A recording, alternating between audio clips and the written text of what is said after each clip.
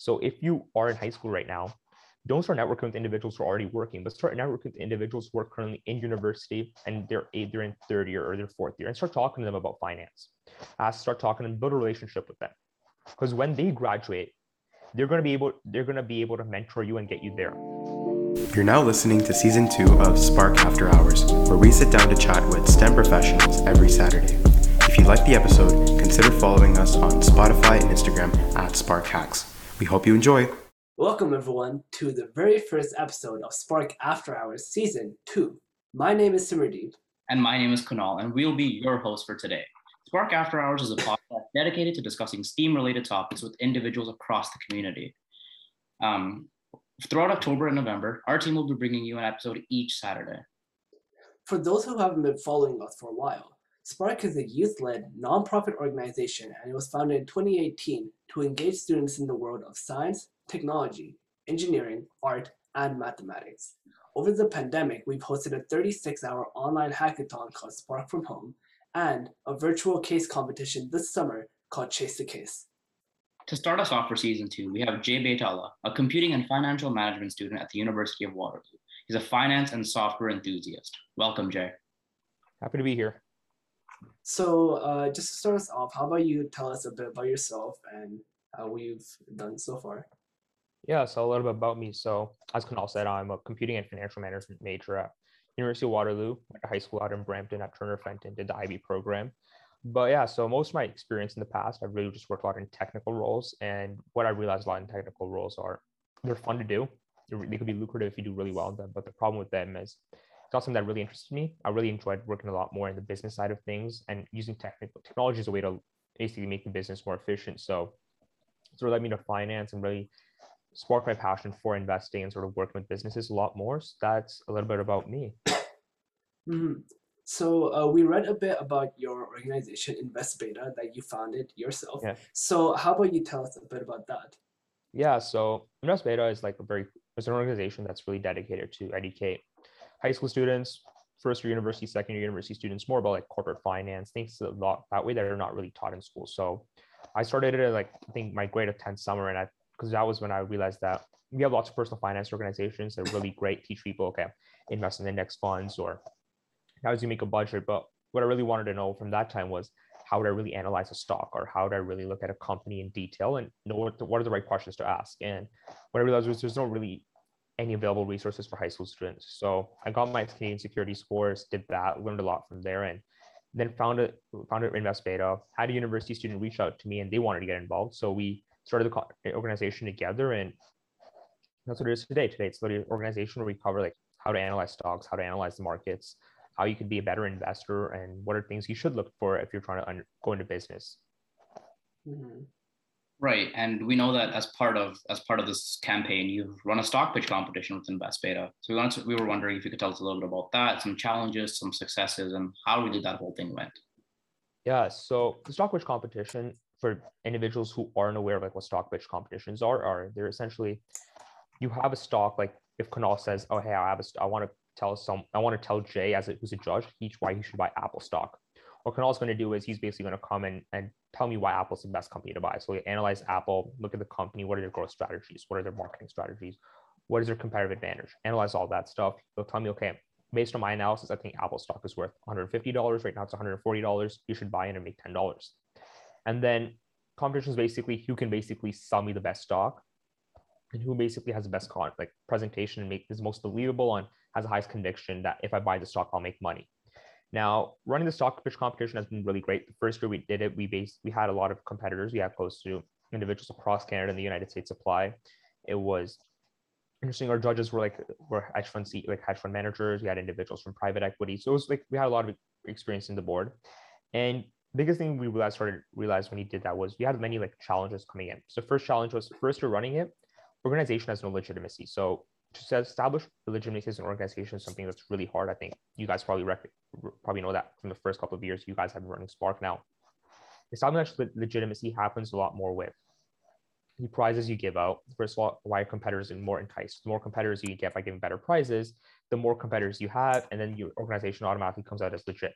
The second way you could establish legitimacy is you have to get some sort of another partner individual on board that can come and help you out and say, hey, we support InvestBeta or we support Spark that way for that matter. And these are the two biggest challenges we have.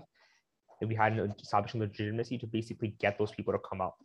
And the way we tackle them, the first way was we realized as InvestBeta, we did not want to put that much money towards finding prizes because winning $100 or $150 for pitching the best stock is fine, but it ends right there. And you wanted to basically create a prize that lasted a longer time. So what my team and I basically ideated was like, if one of the biggest things we could do for the stock pitch competition is we find a mentor in the finance field. So the finance industry, not sure if you guys know, this is a very competitive industry to get into. We have a lot of individuals gunning for like a couple of job openings every year. And what we decided was if high school students can get a chance to meet a finance mentor, someone who can guide them that, hey, you're in high school right now. When I was in high school, I wish I did this to break into the financial services industry easier. Or, hey, I went to this university, this is what it had, but my friends who went to XYZ university did better. Someone who could act as a mentor to them would be great. So what we did was we reached out to an individual who also making content on TikTok, really smart individual as well. And he just graduated university. That was his first year out working in the job market. So we reached out to him and he agreed to come on as a mentor for the winners. And that was the first big prize we had. So by that, we basically got to idea of the partnership came out because he was basically partnered with an organization. And it was a big prize because individuals always in high school individuals to get a finance mentor is something that's really rare. So individuals wanted to come that way. The second thing we had there was how to get the partner. So first, we already had the partner from this individual. The second way we got the partner was we started exploring different ways that corporations partner with organizations. And I had one of the best things advice I'll give is if you find the right people to help you run your organization, it's a hands-off method for you. So I had an individual who's really good at sponsorship and getting individuals to come in interested about InvestBeta. So with them, we got in Ernst & Young, which is a big four accounting firm, financial advisory firm. They came on board and decided to partner with us. They came and gave a talk at our stock pitch competition. They support us from time to time with support. They gave us some advice. They gave us how to run the organization and things of that nature. By combining these two things where you have the right team who are able to attract the right partners, attracting the big name partners, and you're able to find the right prices for your audience, you're able to overcome the challenges. So we have legitimacy established. We have the individuals want to come more on board. And that's how we were able to get individuals from the United States, individuals from Canada to come and apply and compete in the stock pitch competition. So looking at it from, I guess, a more participant perspective and going into a stock pitch. So what would you say is like the best way to stand out? And what do you think is the best way to win these stock pitch competitions to get opportunities like, getting mentorship from someone who's just out of university? That's a great question. So stock pitches, as much as we don't like to say that, everyone likes to say stock pitches are based on the content. It's really just how well you can communicate. I think communication skills in stock pitches are really important because the thing about investing is, especially when it comes to stock pitches, is it's not about how right you are about the stock. It's about how well you can convey that you think you're right. So conviction you have about your stock is really important. So if you're pitching me Apple and you seem so wishy-washy about it, but Simmerdeep is pitching me a completely horrible company, but he seems completely confident that he's right in his analysis and he's able to convey that through his pitch, he's going to win the stock pitch competition because he's able to convey that. And how do you get that conviction? So getting that conviction is a thing that many investors also deal with. And it's really a challenge that everyone's going to deal with eventually when you go in the world of investing. You get that conviction by doing your due diligence, by doing your research backhand and noticing that you've asked all the right questions you have to ensure that when anyone asks you any question like, hey, why do you do this? And what do you think about this aspect of the company? We're able to answer it.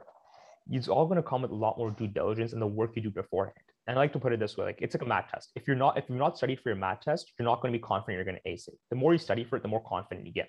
So to win these stock pitch competitions, the best way is to come and put in the work beforehand. Come and put the work in beforehand, ask the right questions, and always just have the high level of conviction. Because you could be pitching a horrible company. I've seen this in many stock pitch competitions. I've also participated. I've competed in a couple of them. I don't win some of them. And I noticed that the companies that do win are not, I don't agree with the pitch they've given, but the way they're able to convey to the judges why they should win is much better than the way I've been able to convey that. And sort of learning the lesson that how do you communicate that conviction is that's what's going to make you win the stock pitch competitions.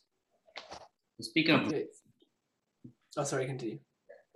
So speaking of those winners, just wondering, at the InvestBeta stock pitch competition, what company was pitched and, how are they doing now? And, what's kind of been the outcome of that? Yeah, so one company that was pitched was Barrett Business Services. For those of you that I don't think many individuals will know that company, but it's a mid-sized company based in the US, and they offers like business services. So like if you guys have heard of like QuickBooks and ADP, which are like payroll processing companies and like financial services, they offer that to like small, medium business things. And I'll tell you this, the reason they really were able to do it really well is they had all the work done beforehand. They were able to communicate their conviction concisely. I think they had one of the shortest pitches, but they were able to answer all the right questions. They called up management. They talked to the management of the company. They said, okay, what does it cost you to open a new location? How fast does it take you to break even on opening a new location? What are the types of clients you attract? What's your growth strategy? Everything from top to bottom, they asked the management. They had all the questions answered. So anytime the judge asked them a question, they had the answer right away and ready to give them. So they won because of that conviction. Now, in terms of the actual stock, the way it's been doing, I've not been keeping up with the stock personally, but we could probably give it a quick look up right now. And you could probably see like, I think they pitched it at about $59 or so, but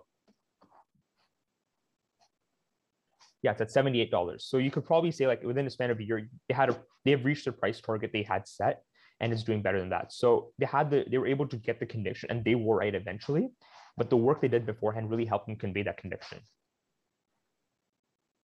Okay, so we talked a lot, and you mentioned a lot about how difficult and how competitive the finance industry as a whole is. So as for someone in grade 12, for example, me and Kunal, if any of us are interested in getting into some sort of finance career, or even just like investment back in banking or marketing, what sort of tips do you have from your experience in InvestBeta and your stock pitch competition? What are some key tips and just details that you have that could help us succeed? Ooh, that's a loaded question. So the idea of the investment banking and those things is recruiting, like the big part of the recruiting going to start in third-year university if you go to four-year university, or it's going to be like the last co-op term if you go to 5-year university. It's going to be that last year you have. That's internship's going to decide whether you're going to make it or no into banking. And the best way to always get there is by networking and by studying your guides. I think this is very similar to what you're going to see in tech and many other industries, but the idea is you have sorry. You have to know people that are going to help you get there. So if you're going to school, and I like to say this, like banking itself and finance industry is very focused on the school you go to. So if you want to go to banking and you go to school in Canada, unless you're going to Queen's Commerce, Western Ivy, or McGill Commerce, it's going to be very hard for you to break into the industry. Now, not everyone gets into those schools. So how do you make sure you're able to make sure that that's not a setback? That's going to be like, as a high school student, start networking. So if you are in high school right now, don't start networking with individuals who are already working, but start networking with individuals who are currently in university and they're in third year or their fourth year, and start talking to them about finance.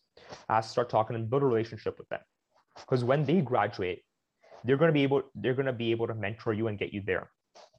So that's the first thing. High school students, start networking with students who are in university who have that finance expertise, who've worked in the financial industry, because they will help you prepare for those finance interviews. They will be able to put your name in for a referral and say, hey, you know what? I think Kunal's really good at finance, and I think he'd be a great addition to our team here at Goldman Sachs. Could we put a resume forward? That's the way you're going to work forward. Second thing, you got to study your guides, like technology. Like if you're going to work at a FANG company, you're going to read the book, Cracking the Coding Interview. In finance, they have a bunch of guides that are going to give you every type of question they're going to ask you. You got to understand that. It's so understated how much strong knowledge of accounting and how the financial statements work. That could be a whole separate discussion there, but if you understand how they work conceptually, you're really going to be posed to well for the interviews and really break into the industry. So key ideas: network early, recognize what school you're going to play a difference. And if you don't get in the top schools, that's fine. Just network a bit harder. And lastly, just understand understand the concepts, which is accounting and financial analysis, and how to analyze businesses. At the end of the day, these industries are really focused on helping businesses grow. So if you're not able to analyze how strong a business is based on their financial statements, based on what you read about them, it's going to be hard for you. So now, speaking of internships, so you talked about how, the third year and the fourth year internships are what's really going to get you into the field. But you had some internships in high school. So the two companies that I remember are Turalt and Conversation Health. So could you tell us a little bit about, what you did at both of those companies and what your position was? Yeah, so I'll start with Conversation Health. That was the first one I had in the grade 9 summer. So that one I was basically sort of a cross-functional team member between like UX and customer experience design, and along with more technical side of things, which is basically working a lot more on programming the chatbots. So I'll just give a rundown on what those companies do. So Conversational Health was a company that worked on creating chatbots for medical companies and for medical purposes. So chatbots, if no one's familiar with it, if you ever gone on Facebook Messenger and you just texted a organization and they text back and it seems like an automated reply, that's what a chatbot is. And what Conversational Health did was develop this bots for pharma companies, pharmaceutical companies, like for companies in the medical space, medical device companies. And I was one of the 20 interns there. And what we did was we worked on creating a chatbot, but we didn't focus on the bit more business side of it. We focused on the nonprofit side of it. So we recognized teenagers like Simriti, Kunal probably have many questions about their health that they're too nervous to go ask their doctor or parents about. So it could be like, oh, if I work out, can I take creatine or things like that?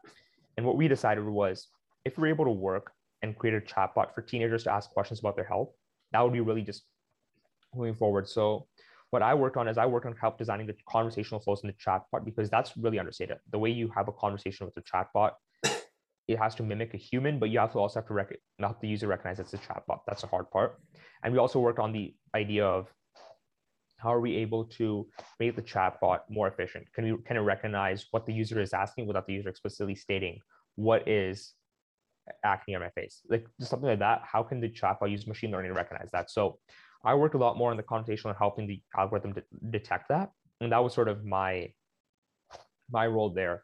And yeah, that one was really cool. I had to leave early because there's some family issues, but I was there for the whole time when he built the bot. And the team eventually ended up getting sponsorships from like Planned Parenthood and organizations that way who really wanted to get involved. So that was a really good company there. The second company, Turalt, I think was to be honest, was one of the best internship experiences I've ever had. And this one was a much more smaller team. There was only 2 interns. We had the CTO, we had the CEO, and that was about it. And you had 1 marketing intern. With Turalt, what they did was, you've all seen the Grammarly feature where they check the mood of your writing, where they'll tell you it's a happy face, sad face. This one works a lot more in the professional space. And what this one does essentially is, once you write an email, it will basically tell you how the other user or the other receiver, basically how they feel is going on. So what I did essentially is me and the other intern, we basically helped on building the machine learning algorithm to detect it. So previously they're using a different system. They wanted to migrate to machine learning. And essentially the best part about this was we owned the product we built. So me and the other intern, we worked a lot more on the product we built. We had everything directly from the initial process to the end process and the whole product development pipeline. So it was a lot more of a data science and product management role, but it was one of the most rewarding ones. And that was because we were able to really specialize and hone in on the product. Any inefficiency we found, we were able to fix it right away.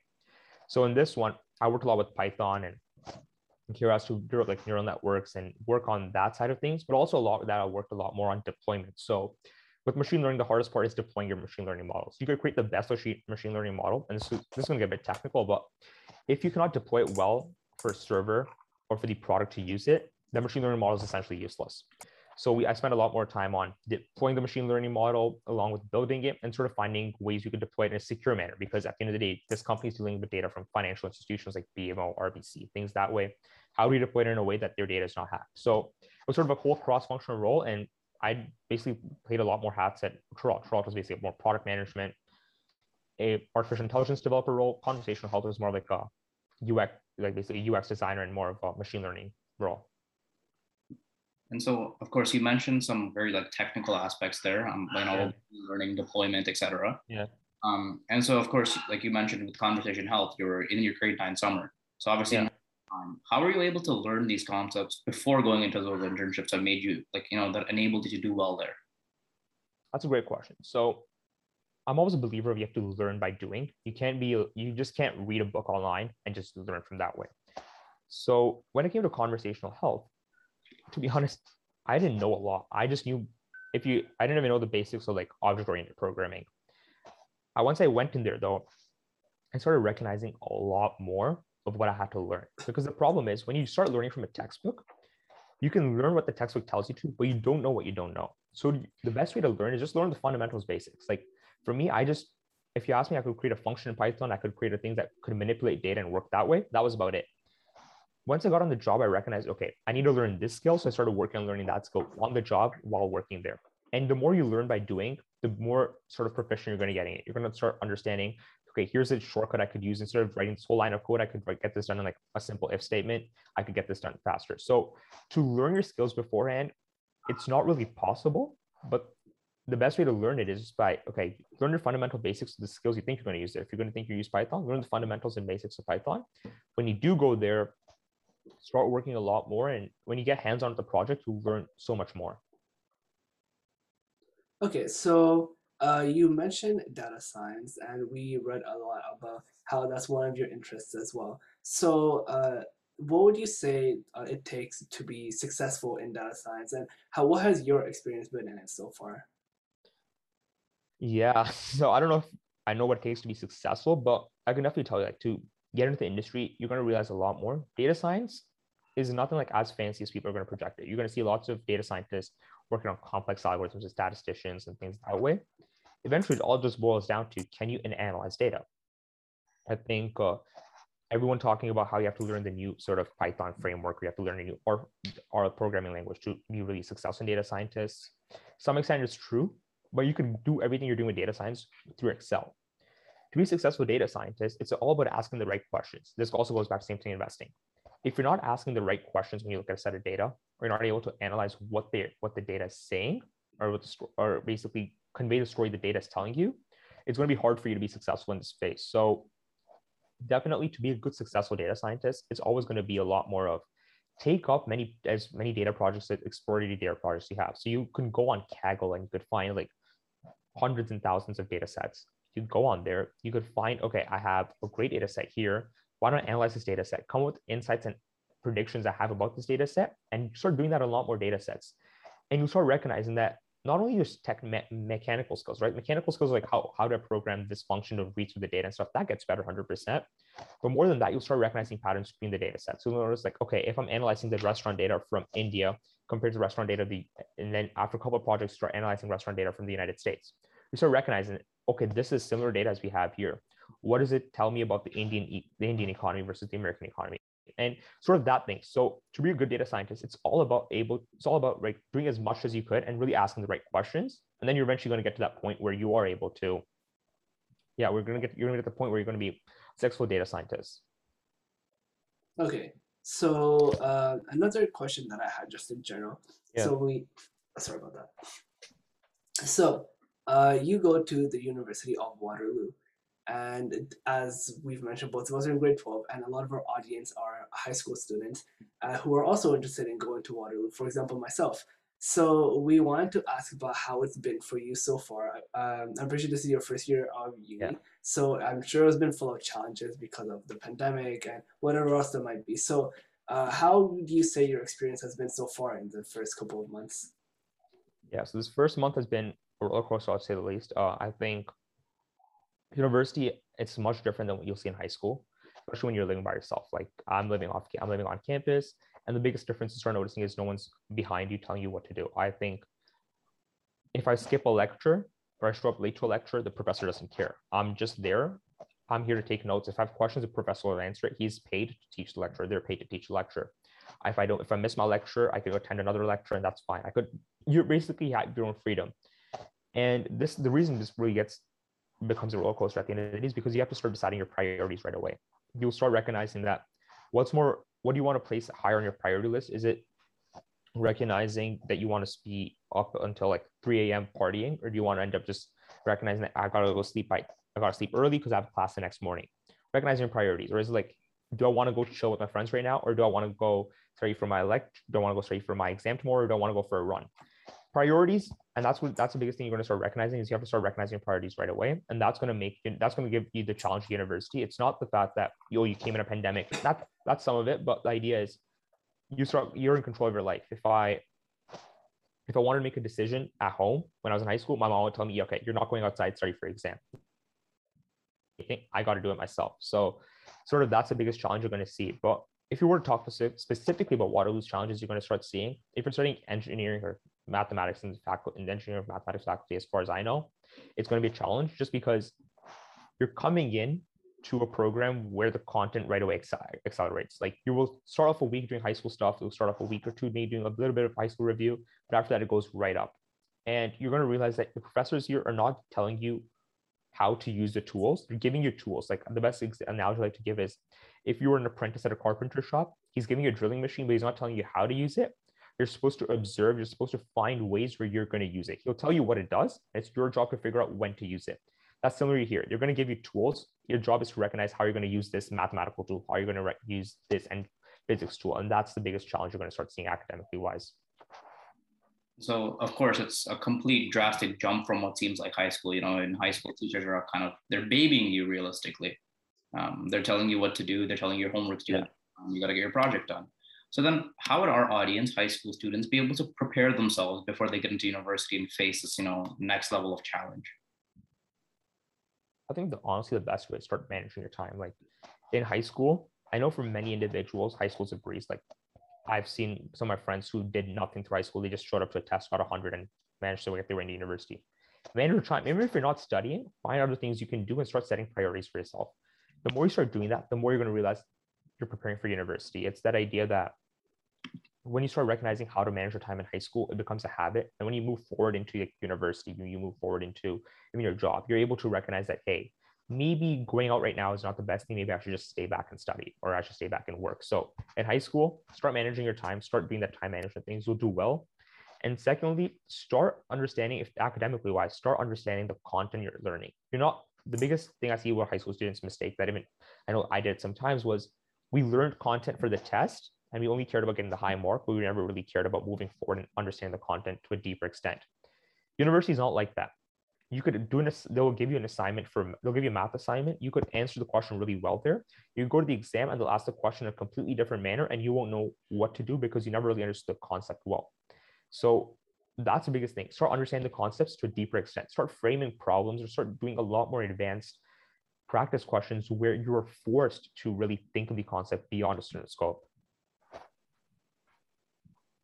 Okay, so moving on, since Spark is really STEAM oriented, Yeah. We want to ask if you've had any opportunities to explore STEAM skills so far in university. Yeah, so STEAM skills, define STEAM skills, right? Is the broad things. What is scope we're talking about? Like coding? Are we talking a lot more into mathematics? What are we looking here? Honestly, just like this is pretty vague. Whatever you can talk about. So it's like our science, our technology, engineering, arts and math, or whatever you've been able to explore so far. It's been a month, but have you had any opportunities so far? Yeah, so I'm not sure I've had like the opportunities just like present themselves, but like in your classes, you're going to start recognizing I'm in a math faculty program, so I definitely have exposure to like the technology side, the mathematics side. But I think like if you really want those opportunities, like there was Half the North a couple weekends ago, like those are the biggest opportunity you had for technology. Those are opportunities that are going to come in university STEAM oriented. You're going to recognize like there's going to be like the student design teams at Waterloo too. Like you have Waterloo Autonomous, which are like the biggest teams. If you're really interested in engineering, you could join those. You could join like their technical side, their software side. So those are the opportunities that are going to present themselves. It's on you whether you want to take it or no. And yeah, so personally, the opportunities I've technically had is nothing much really, just like classes I've had. Like my math classes are really just intense mathematics. So you have the math part there. You also have the coding part for my CS classes. And then, something I do on the side is I'm also part of the business team at our Formula Motorsport team here. So that's like the thing I do, but that's like more business side of this team. So yeah. And another question that I had. So obviously, I'm not sure if you have the best answer for this because it's only been a month. But so far, do you think it's been hard for you to manage your time with all your extracurriculars, as well as being the founder of Invest Beta, or do you think it's something that you're managing easily? Like just the jump from high school to university, along with all the other commitments that you have. So definitely, I think I don't know if it's easier or no, but I feel like knock on wood, I've been able to manage it pretty well. I think I've been able to recognize like I have my latest class ends at 3:00, and that's like an optional class. So most of my classes are done by 1 p.m. From 1 p.m. to like maybe like 7 p.m. at night, I could finish up all my work and have 6 hours to finish all my work and finish up all my priorities, everything I need to finish up. And after that time, it's literally just I have so much time available to me. If I want to go with my friends, I want to spend time on my extracurriculars. If I want to spend time networking with individuals. So yeah, it's like it's not that hard to manage your time. It's just you got to recognize when you have those pockets of time where you can be productive and when you're going to utilize those. Okay, so I guess just time management as a whole is a really important thing that we should be working on. So if Kunal, if you don't have any more questions, we have a little game segment for you, little rapid fire questions. Yeah, for sure. So we have just like 3 or 4 questions here, and just like whatever comes to your mind, we'll just do a quick discussion about it. So first off, we have, would you rather invest in the stock market or in cryptocurrency? If I was like a new investor, 100% the stock market. And why would you say that? So first off, like cryptocurrency as an investor, it takes a lot of time to like understand what the technology is, what you're really investing in. I think we talked about this before, but investing is about asking the right questions. One of the key questions you have to ask is, what are you really investing in? If you're investing in the stock market, it's easier to answer the question, what are you investing in? If you're investing in cryptocurrency, it's really hard to answer the question, what am I investing in? So 100% the stock market, it's easier for investors to understand what they're investing in. It's less of a learning curve. Okay. Yeah. And so now going into some more technical aspects as well. Yeah. We wanted to ask you, what's the first coding language that you ever learned? I learned Python, the first coding language I learned. And was this because of the internship working in Python, or is this something you chose to do yourself? I think for me, I think Python was just something that was a lot more easier for me to understand because I tried learning code since like grade 6, never really picked it up until like mid to grade 7 and grade 8. But I think the idea with programming languages was it was harder to understand the really abstract aspect of it. Like for the longest time, I think I was in grade 6, I spent like close to 2 months on understand what a variable is and why we need one. But as soon as you came into Python, it was a lot more intuitive and easy to learn. So for me, that became sort of my way. That was like the first introduction to programming where it was easy for me to understand what was going on. Like Okay. I'll take my example. I began with learning C#. And I found that it's definitely different than Python. So I guess it's kind of everyone's cup of tea. You got to pick which one you think would work best. Exactly. And what motivated you to learn C# first? Pardon me? Why did you choose to learn C# first? So C# was the framework that my computer science teacher used. Okay. He found that it was more beginner friendly because it allowed you to make mistakes. And it pointed out those fundamental programming mistakes to you from the get-go. So you're able to build fundamentals up. So then when you go into a language that's like Python, C, that's more like that's less forgiving on these mistakes, you're able to catch them immediately and you build those good coding practice from the get-go. Okay, that's pretty interesting. I think my computer science teacher taught us in Java. Okay. Yeah, that's true. Because we also use this thing called App Inventor, which was kind of like it's not necessarily a coding language, but it's more the MIT App Inventor. There we go. Yeah. Yeah. Okay. Yeah. That's like, yeah. So before touching my first language was Python, so that's cool. But I don't code anymore. You don't code anymore? Why is that? No. I mean, I did a bit of it in grade 8, and then I kind of just stopped. And then I had grade 11 comp sci in grade 10, and then I kind of just stopped again. But it's all cool. I guess. And I found like something my computer science teacher used to say is that coding in general is kind of like math, but with puzzles. It's like you're trying to find, you're like making a code and then trying to see what exactly works, fitting all the puzzle pieces in, to make like a whole product. It's really cool when you think about it that way.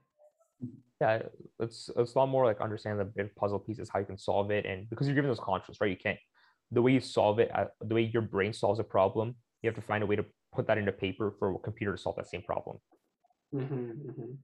Okay, so the next question we have for you are, what are your thoughts on NFTs? To be honest, I looked at them a while back. At some point, I do believe like they really have value to them. Like they have value just because we think they have value, but at the same time, they're really interesting for individuals to sort of explore. I think the biggest analogy I could think is where I've been told is it's like digital art. You could own a piece of digital art, like how you could own a piece of physical art, and that increases in value. Now, the debate could be gone on why physical art is valued at so much. But if you look at if people really want to own the same value of digital art, so that's the value of NFTs rising up. So idea is it really allows a new generation of art investors or people who want to get involved in collectibles to start buying them up. More than that, I feel like it's a cool new asset class that we're able to give access to investors. I think before this, it was a lot more collectibles were really just physical. Owning digital collectibles now just completely changes the game for many individuals. So I think they're a cool thing. I don't know if I'm bullish or bearish on it, but I do think they're really cool for individuals to sort of explore or learn a bit more, and you can probably formulate your own opinion on them. Yeah, honestly, I've been looking into investing for the past kind of year. I've been working with a brother who's doing an MBA right now on it. And NFTs, and to understand NFTs, it took me a while. And I don't think I was confidently able to say that I knew what an NFT was until like a month ago. yeah, it's a huge learning curve, especially like the crypto space, like NFTs, blockchain, smart contracts, like decentralized finance. You're going to realize very early on, it is hard to learn about them, but once you do learn about them, you start recognizing the power they do hold for like further things. And now, kind of talking about another big trend in not a big trend in investing, with GME recently, Wall Street bets. I wanted to ask you, are you for or against? I'm for it. Like, my idea behind Wall Street bets, and it's my idea about investing is a game where everyone has their own different opinions, and whoever's right wins. It's literally just a game, what it is, and money's a way to keep score. So Wall Street bets is a way you could just, it's like a chat. It's a chat forum you have in like Call of Duty. It's a chat forum you have out in like any game you've had. Whoever's right is going to win. So if on Wall Street bets, you have individuals saying that they believe GameStop is going to go up and out. They could try manipulating markets or whatever, but that's a still separate story. They believe GameStop is going to go up and they're able to justify it well. I'm for it, because at the end of the day, if they're able to share their analysis and if other people like their analysis, they can buy the stock. I think Wall Street bets is a bit more sort of is a bit more for the untrained investors, like at some point. So like you have individuals who are not that familiar with investing, just get involved there. But it's very similar to finance Twitter. If any of you have explored finance Twitter, you'll recognize it's a lot of people just giving out stock ideas they have and just exploring, just really going through them in detail, saying, okay, I like buying Apple stock because I believe they have a strong management team, and they'll go. So it's the same thing as Wall Street bets, just that it's on Twitter, and it's a lot more trained investors. You have more hedge fund managers, more small cap fund managers on there. So at the end of the day, it's the same thing, right? You're just for it. And the reason I'm for it is always it just allows the more uneducated investor to just get involved earlier. And if they do make mistakes by investing in wrong stocks, you're able to learn from that. I guess I kind of compare this to the way I learned about investing is I read a lot on Yahoo Finance's blogs. There's a lot of people that are able to publish their own things. Yeah. You have a discussion community, and that's what like the Stock Corsair based company. I learned so much from just reading those forums for an hour than I probably would have just researching the company's history forever. Exactly. The forums are such a good way to get involved, and it's really important that we start like really just promoting them a lot more, because that's really good. That's a good way we can get more individuals interested in investing. Sure. Okay, so I feel like we've come really close to the end of our little discussion here. I feel like it was really informative just as a whole for everyone who is interested and even not interested in financial management. So just before we end off, are there any more links or social media that you'd like to share for our listeners? Yeah, so we're starting up our Invest Beta, like new posting schedule a lot more. So definitely check out our Instagram. It's Invest Beta. I'll probably send you the link. You'll probably put in the description here, and it's definitely a really cool. Check it out. We're going to start like this year. We have some really cool things planned out. We're starting a newsletter, our monthly newsletter on here, and start really talking a lot about how to invest in different industries, what are things you should look for. So that's what we're really excited about this year. And and we also have a Medium page. Again, I'll link that to you. So if you're really just getting into investing, read the Medium page. It was written by 3 amazing young individuals who used to write for us, Natalie, Bunch, and Simon.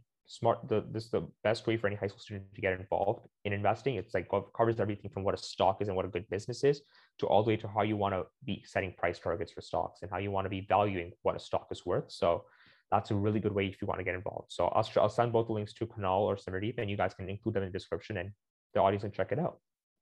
Sounds good. We'll definitely do that. Well, with that being said, thank you for spending your time with us today, Jay. We learned a lot about running an organization, investing, and your personal experiences. And to our viewers and you, Jay, until next time, have a good one. Yeah, thank you for having me. Thank you for being here. Thanks for tuning in to Spark After Hours. If you like this episode, consider following us on Spotify and Instagram at Spark Hacks. Thank you for listening and have a wonderful day.